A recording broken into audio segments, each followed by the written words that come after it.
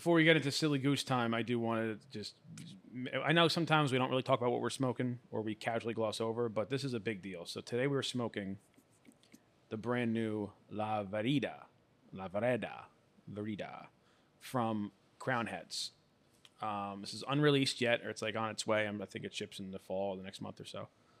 But this is a big change in the Crown Heads dynamic, a big change in their style, in their costs, in their manufacturing process.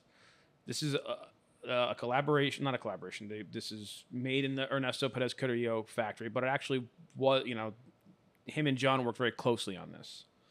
Essentially, John wanted a cigar that was similar in its profile and its experience to the original El Rico Habano, which was one of my favorites from Ernesto back in the day. And they went back and forth on the style of the blend, on the style of the packaging, and then what they perfected was a much higher end aged cigar, and then the style of the packaging and the logo is very much not in your typical Crown Heads Americana, bright colors. It's actually very what I call like modern traditional. It very much is in the vein of like a modern day Cuban Cohiba, like the limited edition Cohibas. Simple yet elegant, touches of modern, touches of traditional in there, the gold and the black. I mean, even the footband, it's not the typical like gold footband that we just see with, Crown Heads written on it. It's even, black. It has the dots that are kind of similar to like a Cohiba. So it was very much made in homage of that. But it's a big deal for Crown Heads because of the process in making it. So it uses a Yulapa wrapper and then a mixture of Nicaraguan and Dominican tobaccos. I believe the wrapper is a shade-grown Yulapa, and I think it's 4 years old. And then, your typical Crown Heads cigar on the low end, $10, on the high end, $13. Nothing crazy. Like Mil Diaz is in that like $12 range, I want to say, like between 9 and 12, depending on the size. This is coming at, I think the smallest size is like $18.50 or something. So he's entering that much higher end market that we've seen other companies really push into recently, like Ferriotego and Plasencia.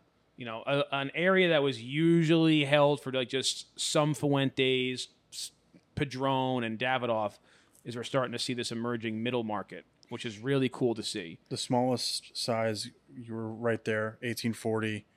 The largest size is 2180. Yeah. Per stick, and it's boxes of 20. This is a departure for him. Why do you think he went this route? I think he wanted to try something new. That's also a market that like has proven successful. I mean, people are buying the Elegancias and they're buying the Almafuertes. I think that the cigar industry, and we've talked about this from a retail end, the customers have just been so conditioned, particularly it's really started in the 90s, but has unfortunately kept going, to just like look at the cheapest thing. What's the cheapest thing I can get? Where's the best deal? I want deals. I want cheap. I want deals. I want cheap. But there is a burgeoning demographic, which I think kind of falls into our age range, or at least our preference, of people who are willing to pay for quality. I think you can see that across a lot of different industries these days. I mean, I always go back to the beer industry. Yeah. People are willing to pay more for a Dogfish Head 120 than they are, one Dogfish Head 120 bottle costs more than like a 30 rack of Coors Light or something like that. So they are willing to pay more for quality. And not that the other Crown Heads aren't quality. I mean, Mil Diaz is, exceptional. Like Mother Church is one of the best cigars I've ever smoked. So, but there is a different, like you do hit a different realm when you go up here. And I even know that he is limited, like the amount of rollers who can do it, because he just wanted to focus on quality. There's been some discussion on the internet about whether that's a smart practice. I think it is, because I think the less you have to do in a day, the better you can do it. If you only got to roll 100 as opposed to 400, you could take a little more time with that 100. You always equate it to beers. I feel like I equate a lot of stuff to movies. Why do you think if there's a pinnacle scene in a TV show or movie, why they spend weeks upon maybe months shooting this one particular scene? Right. You want to spend as much time as possible focusing on it so you get it right, So you see it, that's totally understandable from that standpoint. Do you think he's also, I don't know if this, how I'm phrasing it would be the correct way to phrase it, he's earned the right to maybe price something of this quality and that price range? Yeah, I mean, More I so think like he's earned kind the of right paid to, his dues and like now right. he wants to, and this is like you've been saying for the last few weeks, this is totally different than any other Crown Heads cigar experience you may be having or smoking, right? From the band, from the price point, from I guess the tobacco, not the tobaccos really, but it's different. So why not, Yeah. just kind of take a shot in the dark with it and see. Yeah, I mean, I think. Well, here's the thing: is John could have released something like this, like as his first cigar. You know, Okay. if you make a good cigar, even if it's expensive, if you make it and market it good, or well, it will sell.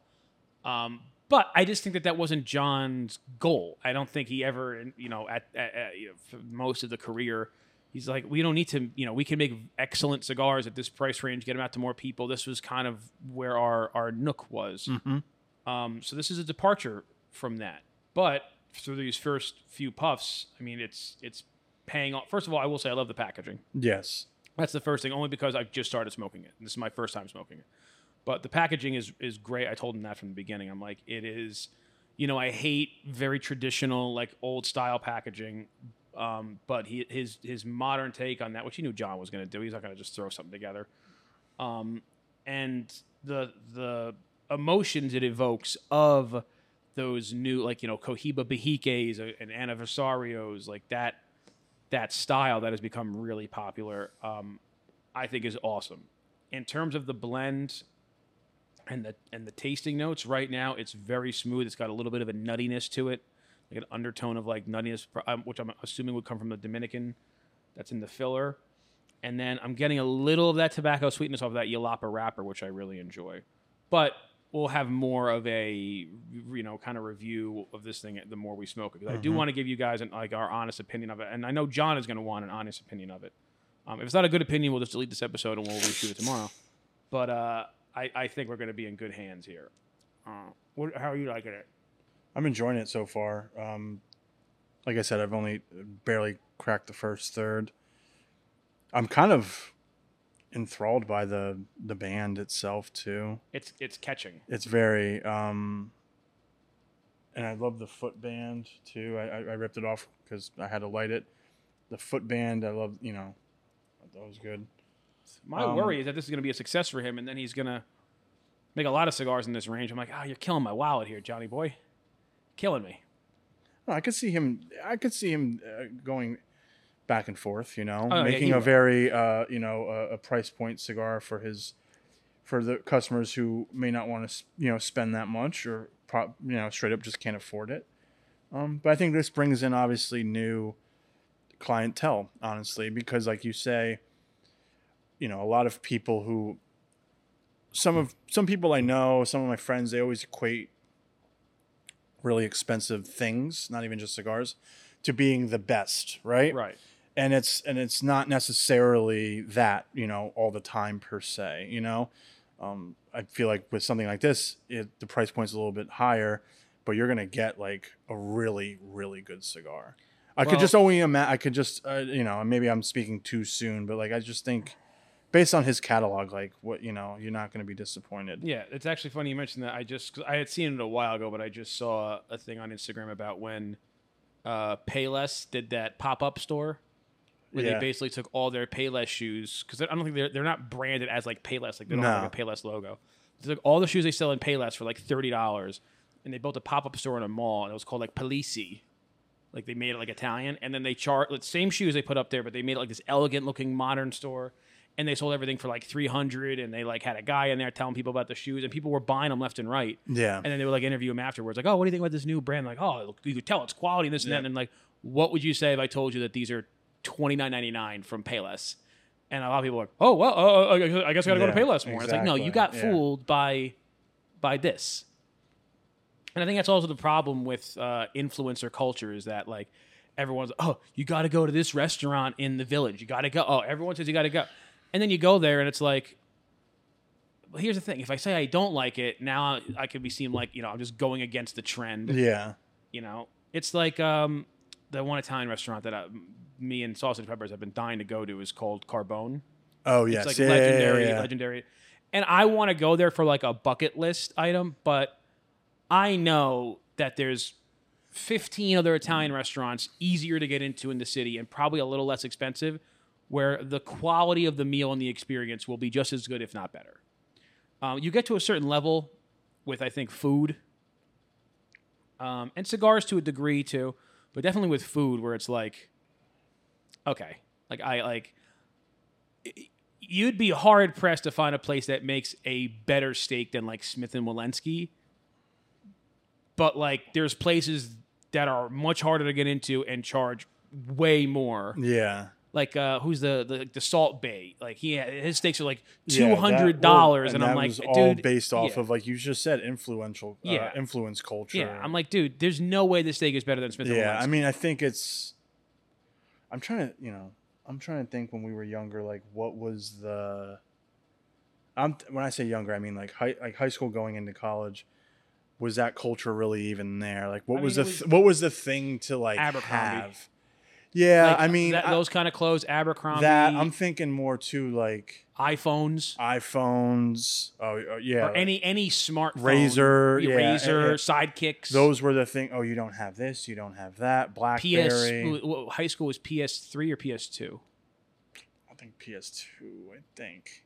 What's out right now? PS5 or PS4? PS5 is out. I think. So then it was probably PS3. Yeah, because PS3 and Xbox 360 probably came out in like high school. I got my 360 in 2005. Yeah, so yeah, whatever would equate to that. I was always one console behind because a kid on my bus. I had my 360 forever until like 2-3 years ago. Honestly, it still worked. I mean, me and Pete played it for a while. Yeah. A kid on my bus. I remember when I was like a sophomore. He was a freshman, but he was buying a 360. So I bought his regular Xbox because I only had like an N64. I bought his regular Xbox and like Halo and a controller for like $150. He gave it to me. Oh wow! Which was, now thinking about that, was a great deal. Yeah. So I was always one. So like right now, I'm like, I still use like Xbox One. Yeah. So I'm always like one. And when they're getting ready to release the next Xbox, I'll go buy whatever this one is. But no, I don't think we lived in a time where social media obviously was influencing most of us to go try this thing, go to this restaurant, go to this experience. No, it was all about like in school. Like you just saw they were influencers without knowing it. It was just like the cool kid who like talked to girls. What was he wearing? Yeah. What music was he listening to? Yeah. What phone did he have? He's letting us to come to their party. Yeah, stuff like that. that was the influencer before the influencer.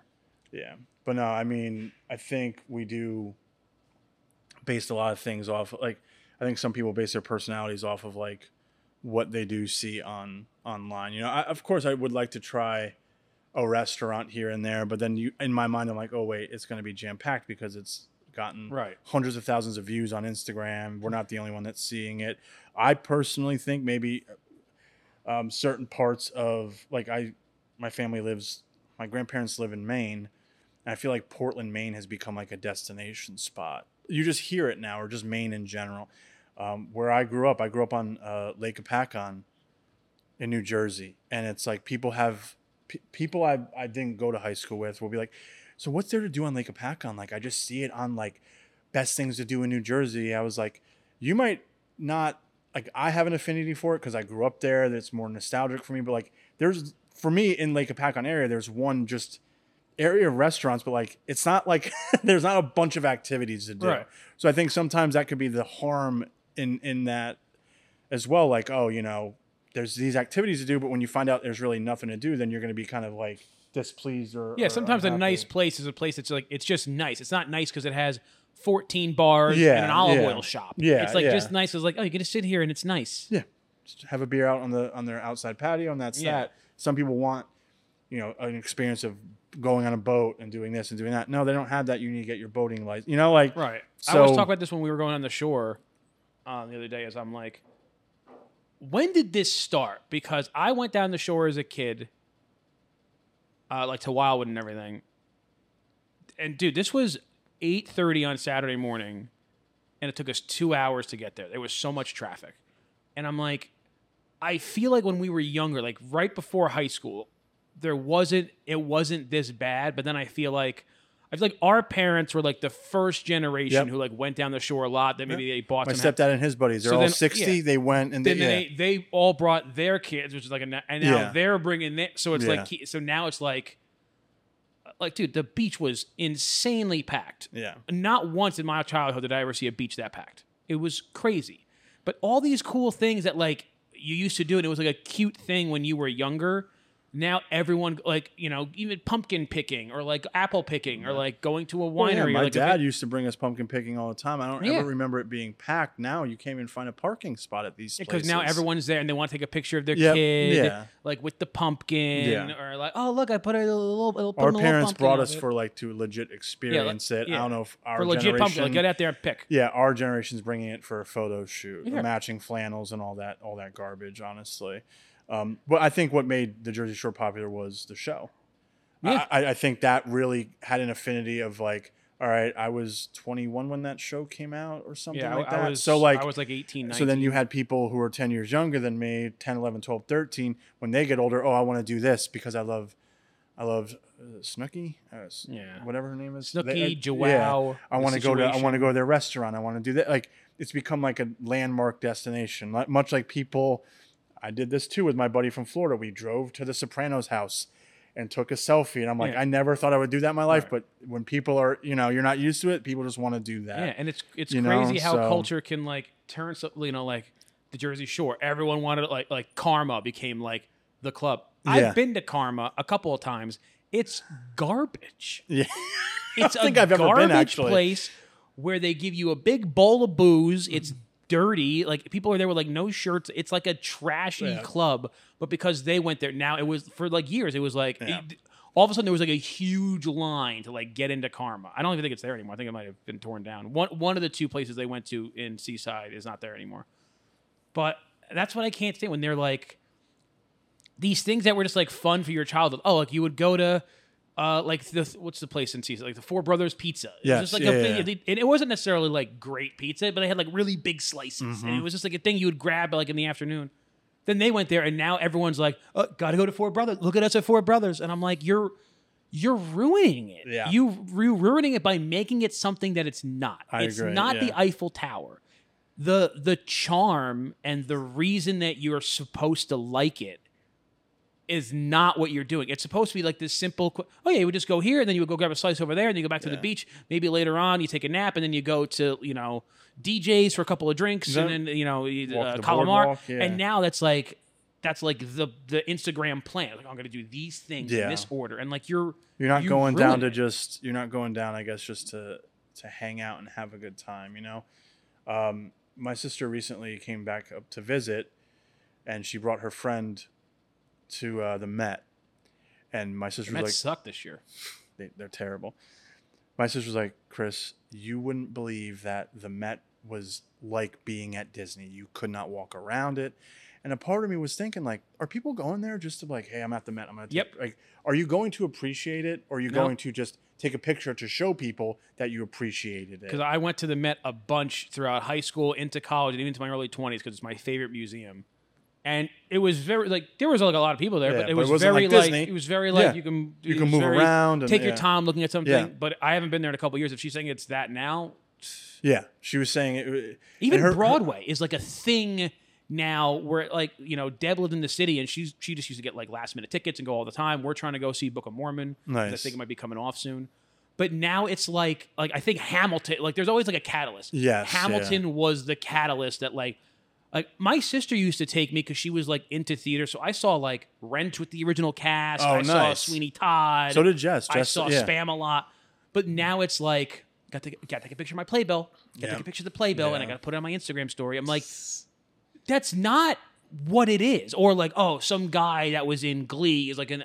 Well, that's how a lot of sports in New York are. Like, the last few Knicks games I've been to, I've sat next to nothing but tourists. Yeah, I'm not sitting next to fans. The fans are up there. Yeah. Right? They're by the Ewing jersey. Like, because they're going to go see 10 games this year, so they're going to buy the cheapest tickets because like, they're just going to go to a game. Jess was able to get some cheap tickets through her job.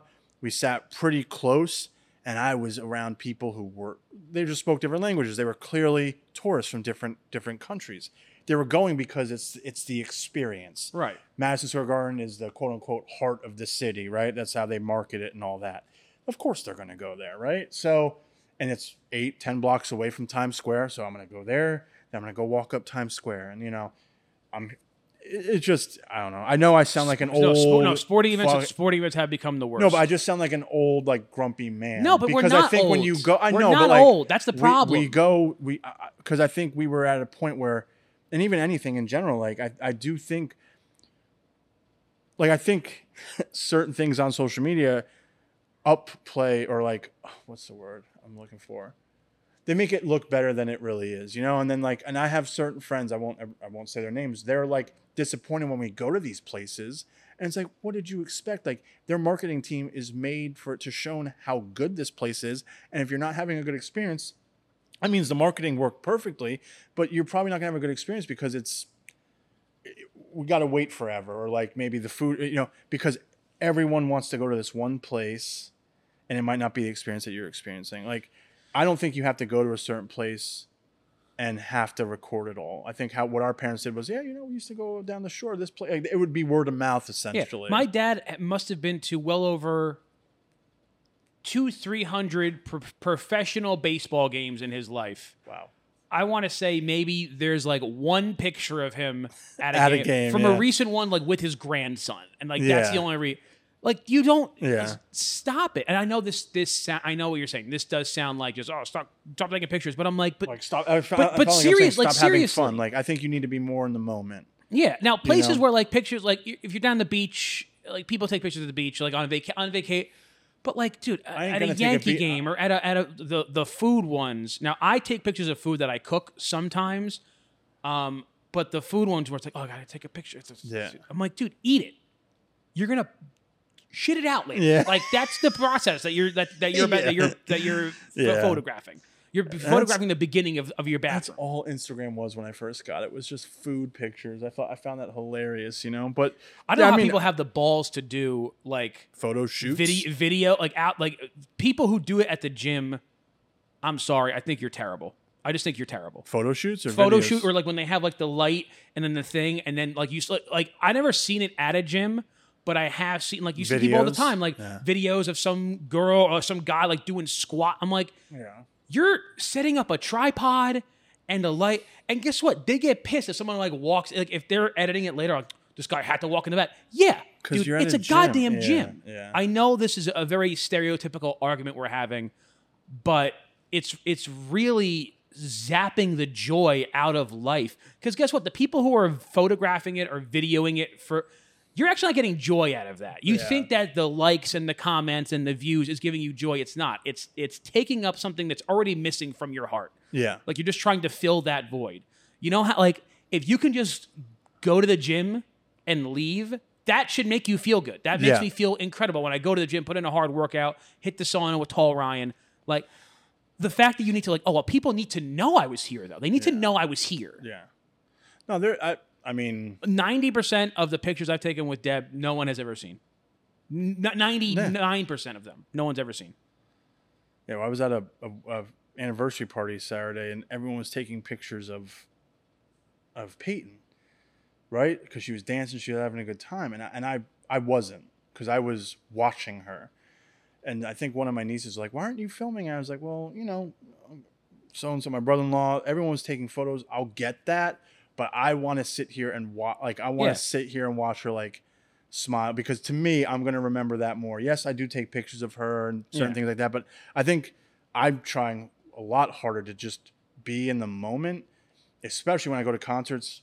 My phone's in my pocket. Maybe depending on who I'm seeing. Like when I saw Robert Plant, I had to snap a few photos. Yeah. But other than that, I'm trying to be in the moment because I'm a tall guy. I don't want to be like this in front of someone, like blocking their view. Like how I get really triggered when I see, like, Jess will be on her phone like during trailers and movies. I'm like, don't be that person. It's just the trailers. I was like, it's the movie experience. I will say, I do that not during. I'll do it during the movie, but I'll do it to Google something about the movie. And I'm sure your screen isn't bright as no, hell. No, my screen is low anyway. And I'm but sure I'll do you're it like when but I I'm saw sure you're like Oppenheimer. this. Yeah, and I'm like this. You're and not I'm like this. I'm where like, wait, someone when was behind he? you. When was he born? Like, what yeah, school did he no, go to? that's I'll do fine, and I'll do that sometimes too. But yeah, I think people just have to be connected all the time, and movies for me and concerts, that's a disconnect. Do you have an age where you're going to stop posting pictures of your daughter? And I only asked because of this, because I had an interesting discussion with Sausage and Peppers this weekend.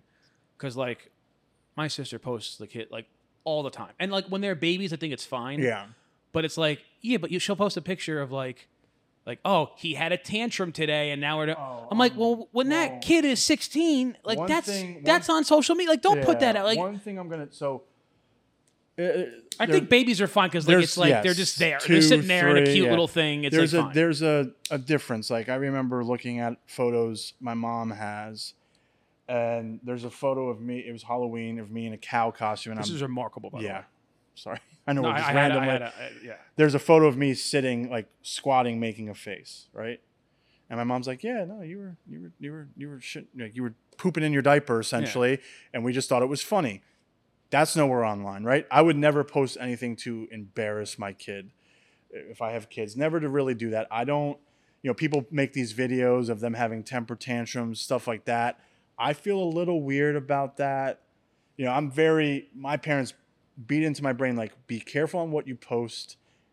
This was like when Facebook was at the height, like 10, 12 years ago, because they were also like, it could damage your job. Now you look at James Gunn, Kevin Hart getting canceled for something they tweeted out 12 years ago. That plays into it too.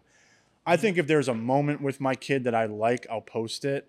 I take a lot of photos of her just because I guess I'm just a very proud father. But I don't know if I really necessarily need to document every little thing. Maybe, her first time playing a sport. Yeah, or it's like her first day at school and it's like a picture. I mean, but not like she's covered in like barbecue sauce. No. And it's like, I get really like choked up when I see you always see it fathers with their kids. They take like a second of video or like a day. I haven't done that, but like a picture a year to see might be pretty cool. Like for Peyton's first birthday, we have like a thing hang up in our apartment now, like 1 month, 2 months, 3 months. See, that used to be the thing. The thing was like you did like the height on in the if doorway. we have a house, I would definitely do the height thing. But now I it's don't like know. I photograph my kid every day for 10 years. I'm like, I mean, that's not gonna screw them up psychologically at all. And another thing too, I'm gonna try my hardest. I know it's gonna be impossible. I see like these kids that are on their iPad. Like Derek jokes. He says his one daughter's like always on the iPad. I don't want my kid to be an iPad kid. There's all these funny memes about that or something like that. Give her an abacus or like a compass. But like even when we're watching a movie, she's just sitting there playing with her toys. But like I see like when she gets very like, oh, I was watching that on your phone and you turn it off, like give it back at 1 year old. Like I gotta squash that because I don't want her to be so addicted to that. Because I wasn't a big gamer when I was younger, and there's nothing against gaming. A lot of my friends in college were just gamers and like, oh, Chris, you never played this game? You never played that game? And I always You never joke around. played Sonic 3D? It's like, no. I would be like, hey, I liked Steve. going out. Sonic Steve. I like going out and seeing the sun. And never heard of the Beatles, but the Sonic 3D, that's what irks him. Yeah. But no, like, I don't know. I remember going out and playing all the time. Like, and there's certain times where you're in a group of people. I'm like, I never played video games. I didn't play that. I'm like, you kind of feel, for me, I'm kind of like, shit, did I have a childhood? But I look back, I'm like, no, I was outside. Like, I had a basketball hoop and my friends would always come over. I'd go out and run around. Skills, man. You've been talking about hooping the entire time I've known you. I haven't seen you toss a layup, do a crossover. We don't have a hoop here. Go get one. We got to go to the park one day after work. He wants to play, so. If we put a hoop in the parking lot, can you show me your moves? Oh, yeah. You think you can take me one-on-one? Yeah. All right. We'll see. Well, it depends on how you play. You could definitely take me one-on-one. I think I could. But then I could take you for sure one-on-one. Yeah, see, that's why. That's why. You think you're good. You look at me, I don't look like I played. And that's fine. Most people like that. Steve is so like vintage, he probably only knows like Bill Russell reels from like the 60s. Yeah, right? I mean, okay. Yeah. All right. Bill Russell reels. Yeah. But no, but anyway, somebody playing to answer your question. Everyone just doing like very nice shots. The Kareem hook yeah, the hook Kareem shot. hook. You said Sausage and Peppers is kind of like slowing down taking photos of, or No, they always no posting at all. no. I mean, no posting. They have an I Instagram. know- They have an Instagram for their dog, yep. So does Jess. but no posting of the child whatsoever. My one friend, if she posts a photo of her son, he's not facing camera. They put things over there. Yeah. That's their. Hey, I can't crap on how you parent, and I understand that. There's certain times she just looks adorable, but my mom will take a bunch of photos and never post, right? Because she just, so yeah. I mean, gotta be honest. How many? And Alex, I'm good. Like I take photos when I'm out doing stuff, but at the end of the day, how many times are you looking at these photos? that's true. No, Well, you're you right. no, I don't mean No, for no, the no, kid. I I mean mean- in general. Like I at the beach. I took a bunch of photos of like different things. I put one up of me and her. Like that was it. But, Yeah. How many But if times? you and Deb are taking photos, like I said, you guys would take a photo while you're watching a movie. That's probably just for you and her, right? Like that's a moment, like, oh, we're watching this, we're watching that. Like I think you sent me a photo to show to Jess where you guys were watching Scream or something. Like that was cute. Like that's what that's for, right? It's you look at our parents. I don't know how many photo albums your parents have. Oh, This is our photo album, right? We can print them out and all that. But it's crazy because like my mom is always like, I don't get why everyone's always has to post everything, and it's just that's how we grew I up, saw right? Billy Joel last year at Madison Square Garden. Did you even take a photo? I don't remember. Maybe so it was around June. I had just started seeing Deb, and she liked Billy Joel. And there was one song that that was like her favorite. I took like a 30-second clip of that. Yeah. There was a lady in front of me. I am not joking. No hyperbole. She videotaped the entire concert on her phone. Like That's not sat down, phone up, and record. And me now- and my brother were making comments that I hope to God when she got home, because she was like literally the row in front of us. I hope to God when she got home, she just heard two jabronis ruining.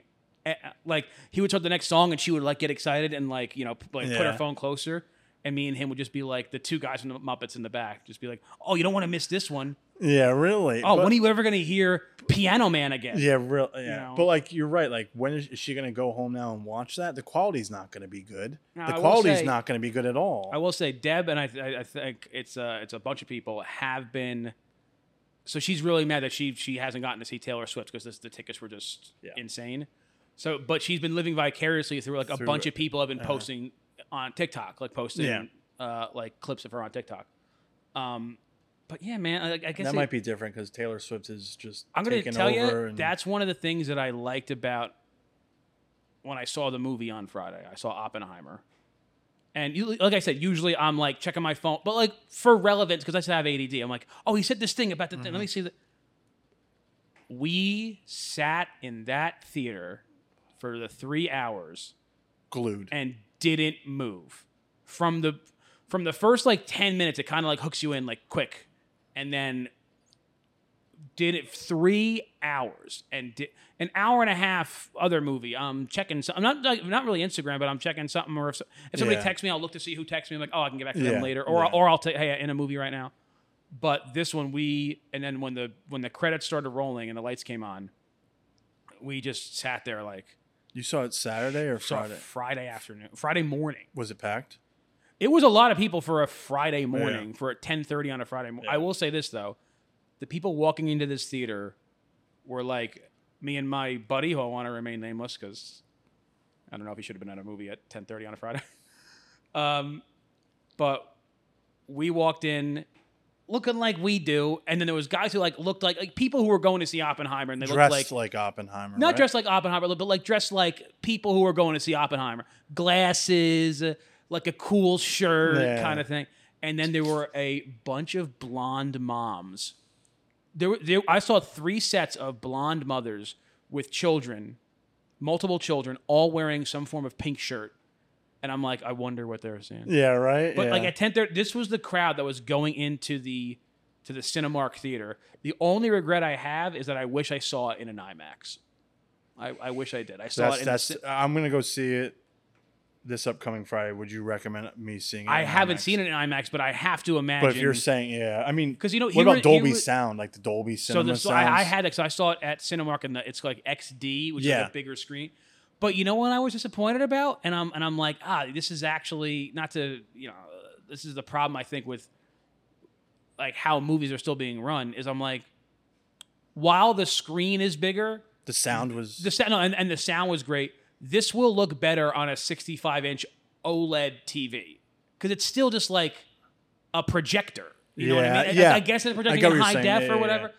But I imagine in an IMAX at the 70 millimeter IMAX suit, which, by the way, and Barstool brought this up this weekend, we have been hoodwinked and shanghaied our entire life.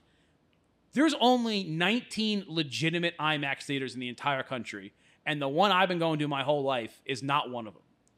There's only 19 IMAX theaters that show the legitimate 65 to 70 millimeter IMAX format, and the only one in this area is in New York City, or there's one in King of Prussia, Pennsylvania. The one I've been going to in Palisades is not a legit IMAX. Not, like it's an IMAX, like it's an IMAX theater, but it's not one of the legit. Okay, like it's like registered with IMAX, but it's not one of the legitimate. Like will show in the purest form. I think that one's still great though. I saw Avatar there. I shit my pants. Like it's still The Way of the Water. Yeah. No, the original. Oh, the original. Oh, Avatar. yeah. And we had the glasses and everything. Oh, yes. Like, it was crazy. So I showed really quick. I showed my niece Avatar for the first time. Not this past weekend, the last weekend, and I was explaining to her like this movie changed movie going experience. I think it did because it was 3D.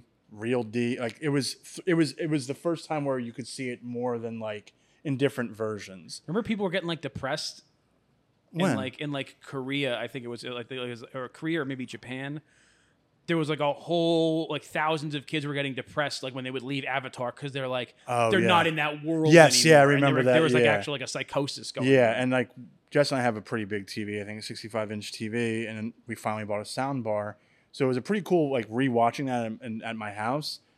And I was just like, like, seeing this in theater was like, I'm happy I saw that in theater. Right. I wish I saw The Way of the Water in theater. I didn't get to. Yeah. But that's why I told Jess, like, we have to see Oppenheimer. Because this is, like, I think... It's his best storytelling, for sure. So imagine all the visual aspects you get from... And you know what? Compared to Tenet, Interstellar, and Inception, the science in this is actually toned down. I thought like that middle part where they're actually talking about, when they're at Los Alamos, they were going to like show you like the mathematics behind it. And it really wasn't about that, which I was surprised by because he always does that. Like in Tenet or in Tenet confused me. And I thought I had Tenet figured out. Then I watched a recap video. I was like, I didn't. Yeah. And do you know this came from Tenet? At the wrap up of Tenet, Robert Pattinson gave him a book because, like, Tenet, I think was a lot about like quantum physics. Yeah. So he gave him a book on Oppenheimer, and I think no one had wanted to like make a movie about Oppenheimer for a while. You have to ask Sydney. When we were meeting earlier, she was like, "This movie came from the butterfly effect of 9/11." Because it like connects to like I think Nancy Myers to Gerard Way. Oh yeah, that was like. And then Gerard Way was like, 9/11 happened. He was like, yeah, I'm done doing my 9 to 5. I'm gonna try and like I'm gonna full in on music. 9/11 did My Chemical Romance, and like My Chemical Romance did. I don't know what. The vampires. Who were the vampires? Twilight. And then I think Twilight did 50 Shades of Grey. Yeah. So. And it's a trickle down butterfly effect. The only good thing we got out of that was My Chemical Romance. Yeah. Yeah. But no, I thought that was interesting. I didn't know Robert Pattinson. Told him about Robert Pattinson. You know what? No, I take it because I say Robert Pattinson could have played a good Oppenheimer because he's a really good actor. I hear Cillian Murphy. Murphy is like. You think he's winning an Oscar for this, or is it too hard to say? I don't know. Okay. But I think unless something else came out that I don't know about, I think Robert Downey is a shoo-in for Best Supporting. Yeah. Because he was Who did he play? He played Louis Strauss, was how you pronounce it, who was the head of the Atomic Energy Commission.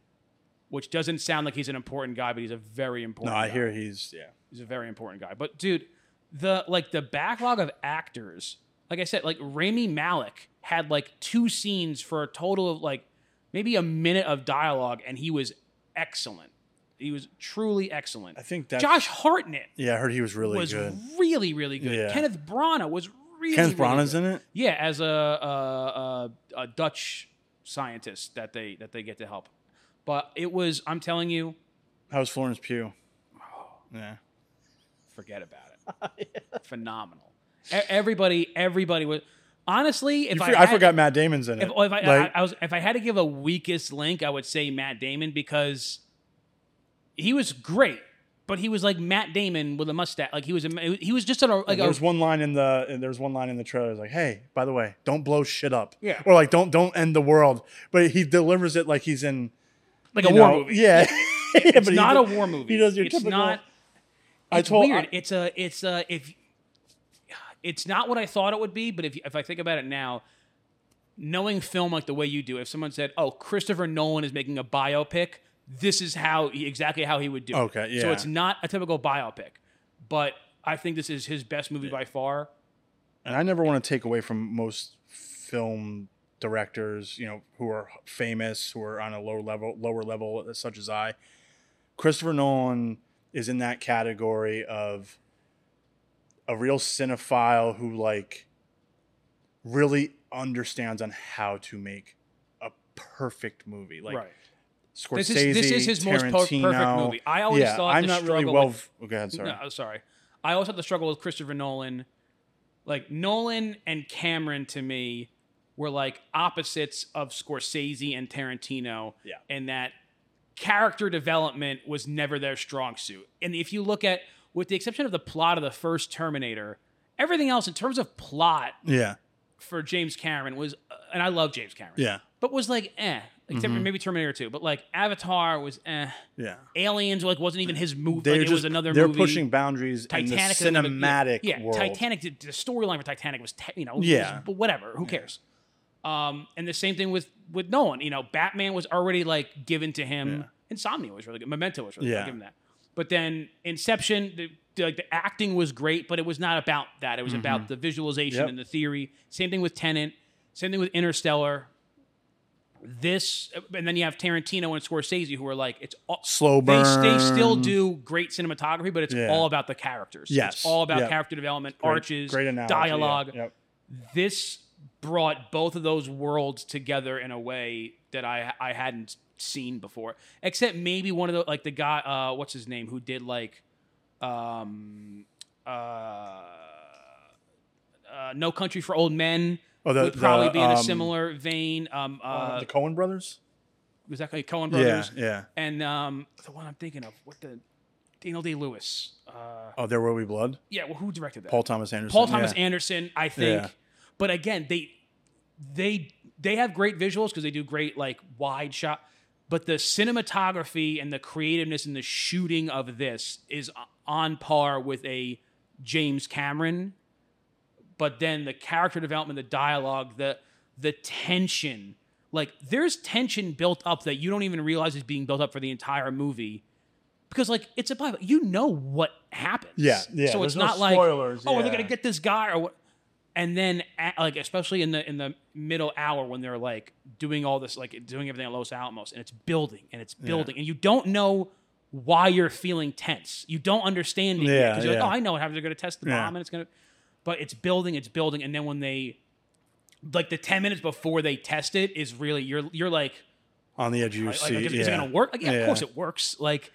But it's all about building up. Like, I'm sure, like, everything goes into it: the shots, the editing, the music. This it hits this like beautiful climax of like, oh wow, and then when I say goes down, it goes down in terms of like the shitstorm that comes after, and that's what leaves the really heavy message. It's like a nice, not a nicer movie, but like a more fun, not fun. It's just like a mature. Steve said it was more mature in the beginning, where it's like, oh, cool, he's getting his team together, and they're doing the things, and they're doing this and that, and then once that happens, it just gets very heavy, very quick. And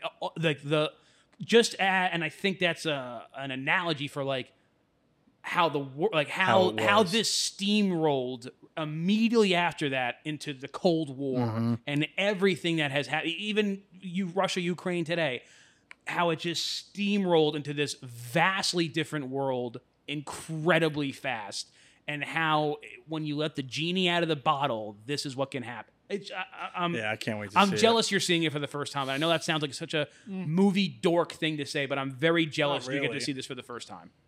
There's how many there's so many movies I wish I could go back and see for the first time. Like I don't know if my The Hangover is my number one. Because Yeah. I've never laughed that hard at a movie before or since. I peed my pants laughing in the movie theater at that movie. Yeah. I might be wrong. We'd have to look it up after air, but I think like Tropic Thunder and Hangover, no, they came out a year apart. Yeah. I remember seeing both of them in theaters, and I've never heard theaters be as loud as it was with The Hangover. Mm-hmm. But no, I mean, you described it perfectly. I think Nolan has been great with certain characters. You know, like I don't know if it was more so Heath Ledger's doing and diving into that type of character, you know, that deep. And I mean, but even honestly, like The Prestige, where like Christopher Nolan and they, you know, like I would say The Prestige is like a better version. Like it's like he can only focus on one or the other. Sometimes. Yeah. It's like Prestige, Memento, Insomnia, which were all excellent movies, but they were But they were also, if you think, like Insomnia is like small scale. It's like in the woods of Alaska. Yeah. It's like this tight little. I'll be area. interesting to see with Oppenheimer with Interstellar. He's literally going through wormholes. You know, the size of the cast for Oppenheimer, like the level of A-list actors, like actors who have either been nominated or have won Oscars in this film. I'm actually mad after seeing this movie and knowing how good of an actor he already was just from everything else he's done, and you know, Thomas Shelby and Peaky Blinders. Yeah. But I'm like, this is like the fourth time you worked with Cillian Murphy, and this is the first time you made him like the lead. Like, what have you been waiting on? That's like, honestly, even in Dunkirk, I'm like the lead in Dunkirk. I couldn't even tell you his name. Yeah. Who the main guy well, was. I wonder if it's something where like Peaky Blinders really not opened his eyes.